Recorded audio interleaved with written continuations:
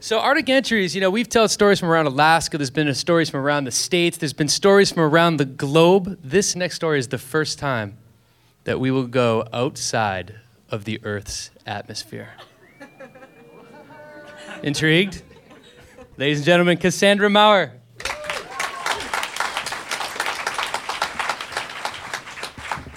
So this story is about the time I got to ride a NASA moon buggy.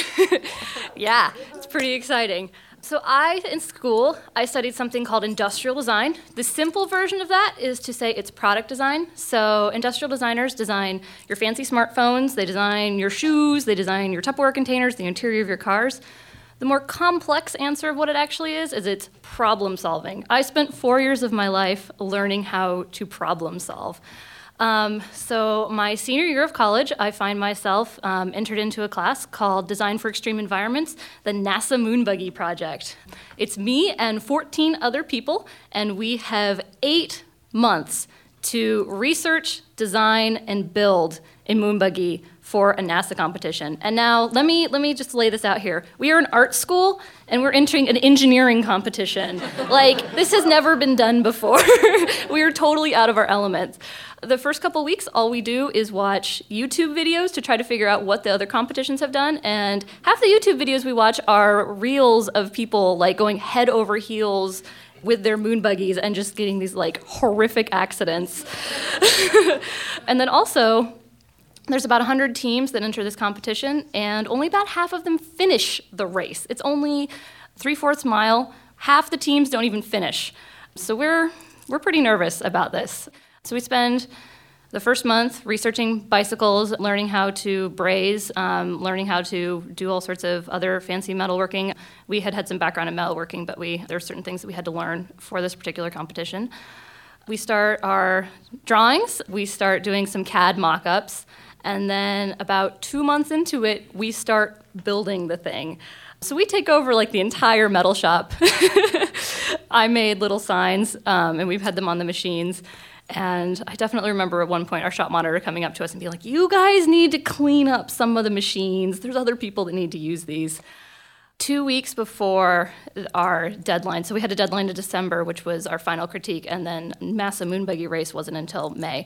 So 2 weeks before our deadline, we go into hardcore manufacturing. We have a mini fridge in our machine room. I think I averaged about 2 hours of sleep a day for that week. After the second day, my feet stopped hurting because I couldn't feel them anymore. And I'm shocked that I didn't cut off a finger because we're staying there. I was there till 5 o'clock every night using these huge machines. There's something called a milling machine, which is, if you've never seen them, it's essentially like a drill press, but it can do anything you want it to do. They're pretty cool. But I was also doing a lot of brazing, which is very similar to welding and involves a lot of gas and flames. And I was on a lot of coffee and not sleeping, so I'm really glad I did not injure myself.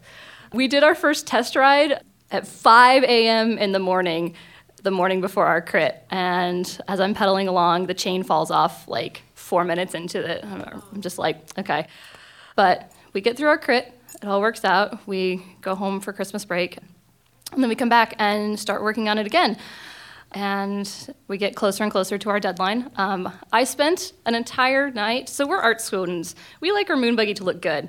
I spent an entire night not working on actually building the physical moon buggy, but attaching Mylar coating to some of our accessories. And if you guys don't know what Mylar coating is, if you've seen any of the original lunar landers, it's that gold sheeting that's over all of it.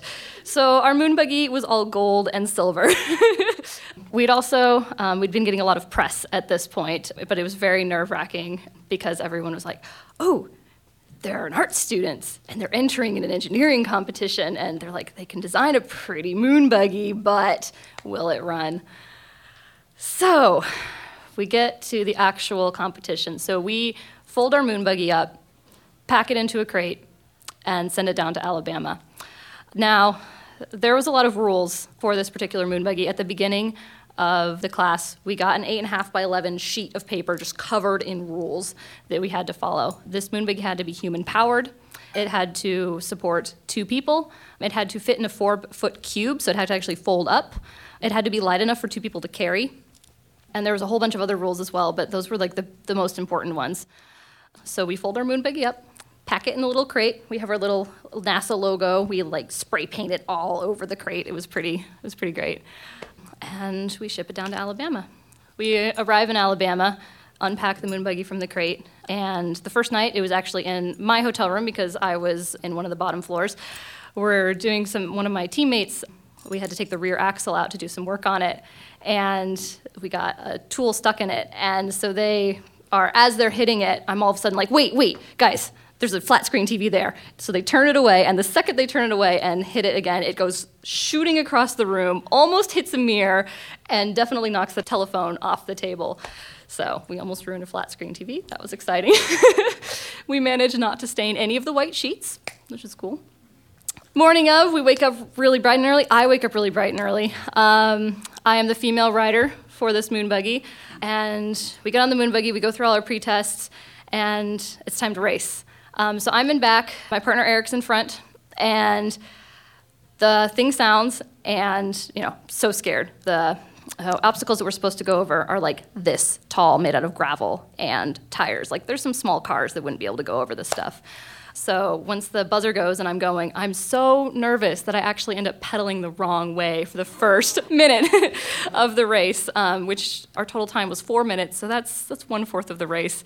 But luckily my partner Eric, we had 2 different drivetrains on this, so that we were able to get over some bumps. But I was terrified. I couldn't see anything coming because of the huge bumps.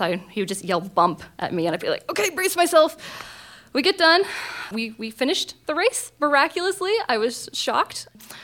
Yeah, it was a pretty big deal. We get to the award ceremony. We find out we won Rookie of the Year award, and we got 3rd place in an international competition. So, thank you.